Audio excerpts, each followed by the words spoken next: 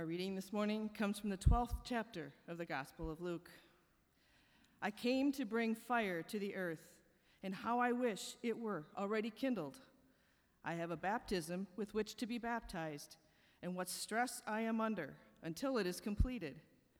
Do you think that I have come to bring peace to the earth? No, I tell you, but rather division.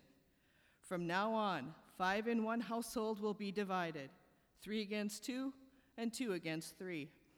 They will be divided, father against son, and son against father, mother against daughter, and daughter against mother, mother-in-law against her daughter-in-law, and daughter-in-law against mother-in-law.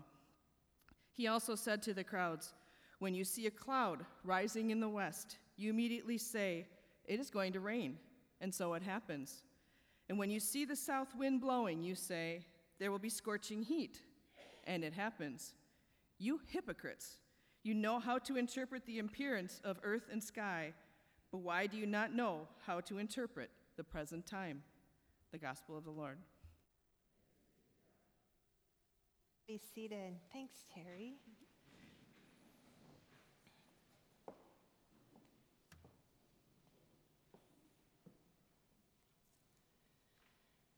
So is your seat feeling a little hot? I'm just freshly back from Budapest, Hungary over this last week, and I have to say a special thanks to Kim Capel. A jet-lagged pastor is not the person that you want preaching first thing in the morning, so she helped me out. There were 10 Thrivent community leaders from across the country, and each was asked to invite a pastor to join them for this international build with Habitat for Humanity. And so I was honored to represent us as Mount Olivet and also the broader Minneapolis area on this trip. And it really was a life-changing experience, and I look forward to sharing more photos and the details of our team and our building work at another time. But I wanted to share with you today, before we began building those flats on Monday, we had a day to be immersed into the city of Budapest, its culture and its history. And one of the places we visited to learn more about the country was Heroes Square. It's a big square in the middle of the city center. I don't know, has anyone been there, Heroes Square? Oh my gosh, you guys have been. You know what I'm talking about. In the middle of the square, there are statues of the heroes of the country, and then an artistic stone relief under each depicting the scene or the impact that they were known for. Leader after leader represented a period of complete upheaval in Hungary's history. I mean, none of those leaders got the quiet and calm reign for that country. It was invasion upon invasion, foreign occupancy, and persecution for the common folk, even to have enough to exist. And the history told in that Heroes Square only goes up to the late 1800s. What is not shown in those heroes is the impact of the world wars, where so many were killed. The actual wars happening in that city, parts of the cities were destroyed, and to this day cannot be rebuilt to their original magnificence. There is something about the Hungarian people and their tenacity to hold the challenges of their history. They cannot escape from where they have come. There is no forgetting the decades, the thousands of years of suffering and challenge. So it has become a part of them the moment they are born. In a way, they are brought up knowing the difficulties of this life. Now, to contrast that insight from my travels, I clearly remember when I turned 25. I was thinking about my quarter century of living and noticing that up to that time, I had really not experienced hardship in my life.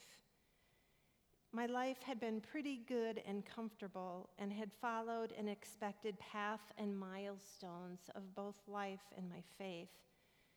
And I remember thinking, is this because I have done something right, or have I just been lucky?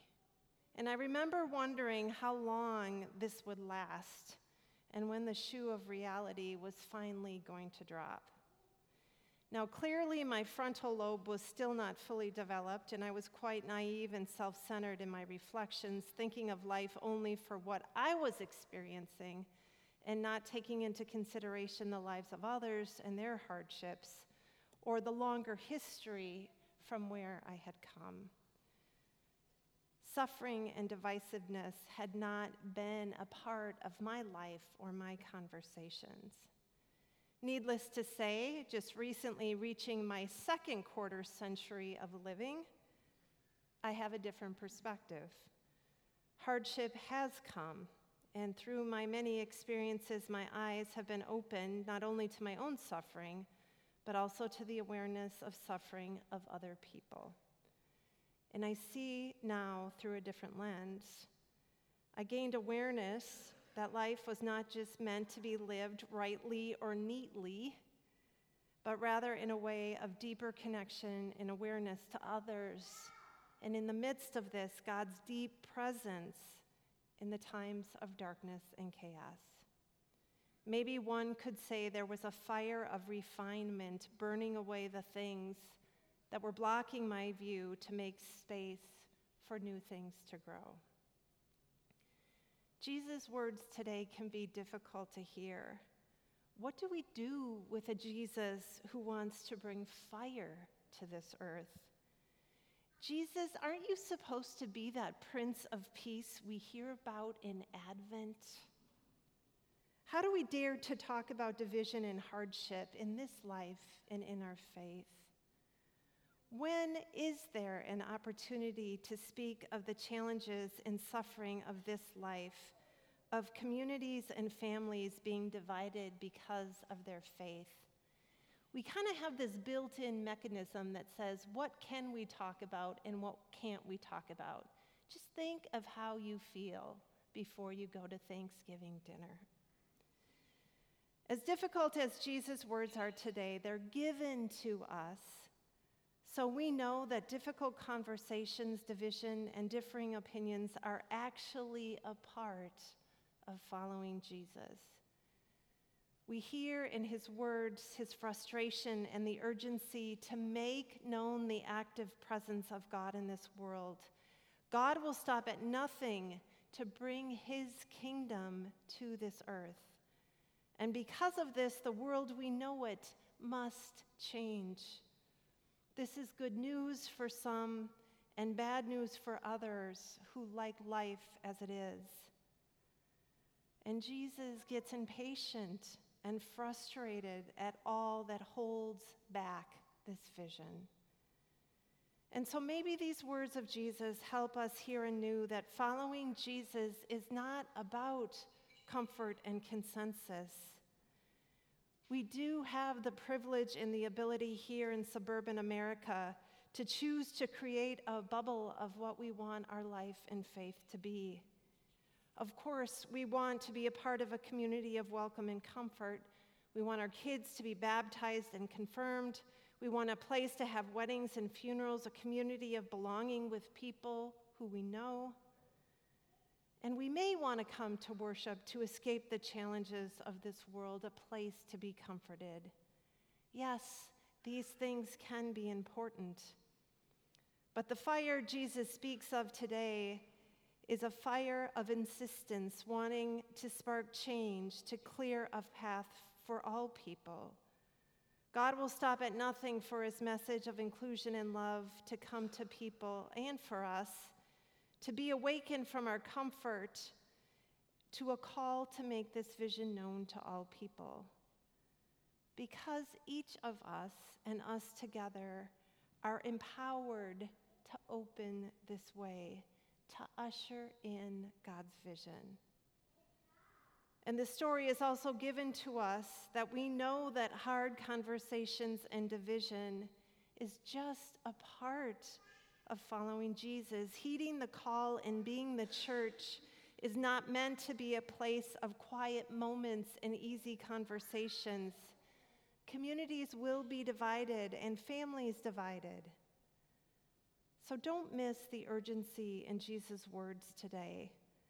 The fire of God's active presence in this world, not to destroy, but to refine, to burn off what holds us back and to allow us to see the things that we are missing, to clear space for new things to grow in places they are not. For Jesus' words early in his ministry from the prophet Isaiah, "The Spirit of the Lord is upon me, because he has anointed me to bring good news to the poor. He has sent me to proclaim release to the captives and recovery of sight to the blind, to let the oppressed go free, to proclaim the year of the Lord's favor." I listened to Pastor Joel's sermon from last week where he first talked about the ELCA's church-wide assembly just a week ago, where the attending body voted to declare the ELCA as a sanctuary church body. Minneapolis Area Synod Bishop Ann Svenningsson, in response to the decision, wrote this letter. This vote is in response to our great sorrow around what feels like unprecedented threats facing refugees and undocumented immigrants in our country. There is much to be discussed and to figure out, and from that vote, no clear way forward or binding requirements made to local churches. But it is a voice and a stand to heed the message of Jesus, for us to look out for the least of these. The Star and Tribune on Friday ran a story of the decision, and I read the hundreds of comments, both for and against this action.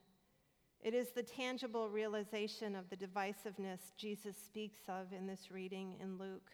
Communities and families divided because each has a belief of what they feel is right. So where do we go from here? Here is the good news in this difficult reading. God promises to stay put in this broken, conflicted world. And God promises to speak through the living word. The Bible, it's not a stagnant instruction book, but a word that speaks to specific people, places, and times. It's alive. The Spirit will always be found as we read Scripture and as we listen and dwell there, and as we receive Jesus' living presence in bread and wine, and as we listen to the stories of the lives of each other and to other people, and dare to listen to people who we don't know who are different from us. And then God promises in that intentional listening that a call will emerge, a place to show up, a way to extend this vision of God's love for all people. Our Be Open vision emerged from our deep dwelling in Scripture and listening to our neighbors. And through this slow and intentional work, a specific call emerged for us at Mount Olivet Lutheran Church of Plymouth. Soon, very soon, we will be a place of nourishment for our neighborhood with no requirement of who can be fed. We are opening ourselves more and more to what is next.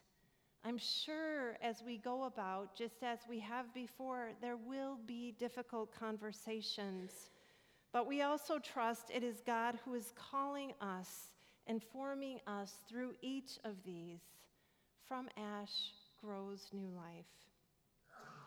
There's another image of fire that's important to remember as we hear Jesus' words today.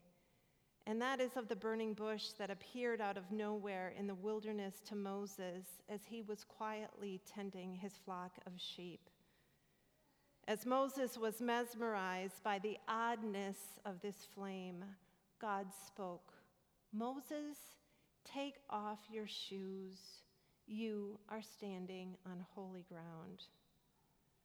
And there Moses, unexperienced and ill-prepared, received a call to lead God's suffering people from slavery to freedom. God promised in that bush of fire to be with Moses as he did this work, as he was a part of writing a new story for God's vision to be made known. Every time we feel the pinch of division and the burn of conflict, we need to trust that we are standing on holy ground. We're not there alone, a place where God promises to be and to call us into specific work for the sake of making real God's vision for this world. We hold a history since creation and a future full of possibility. It's real and raw and delicate and full of what will be next.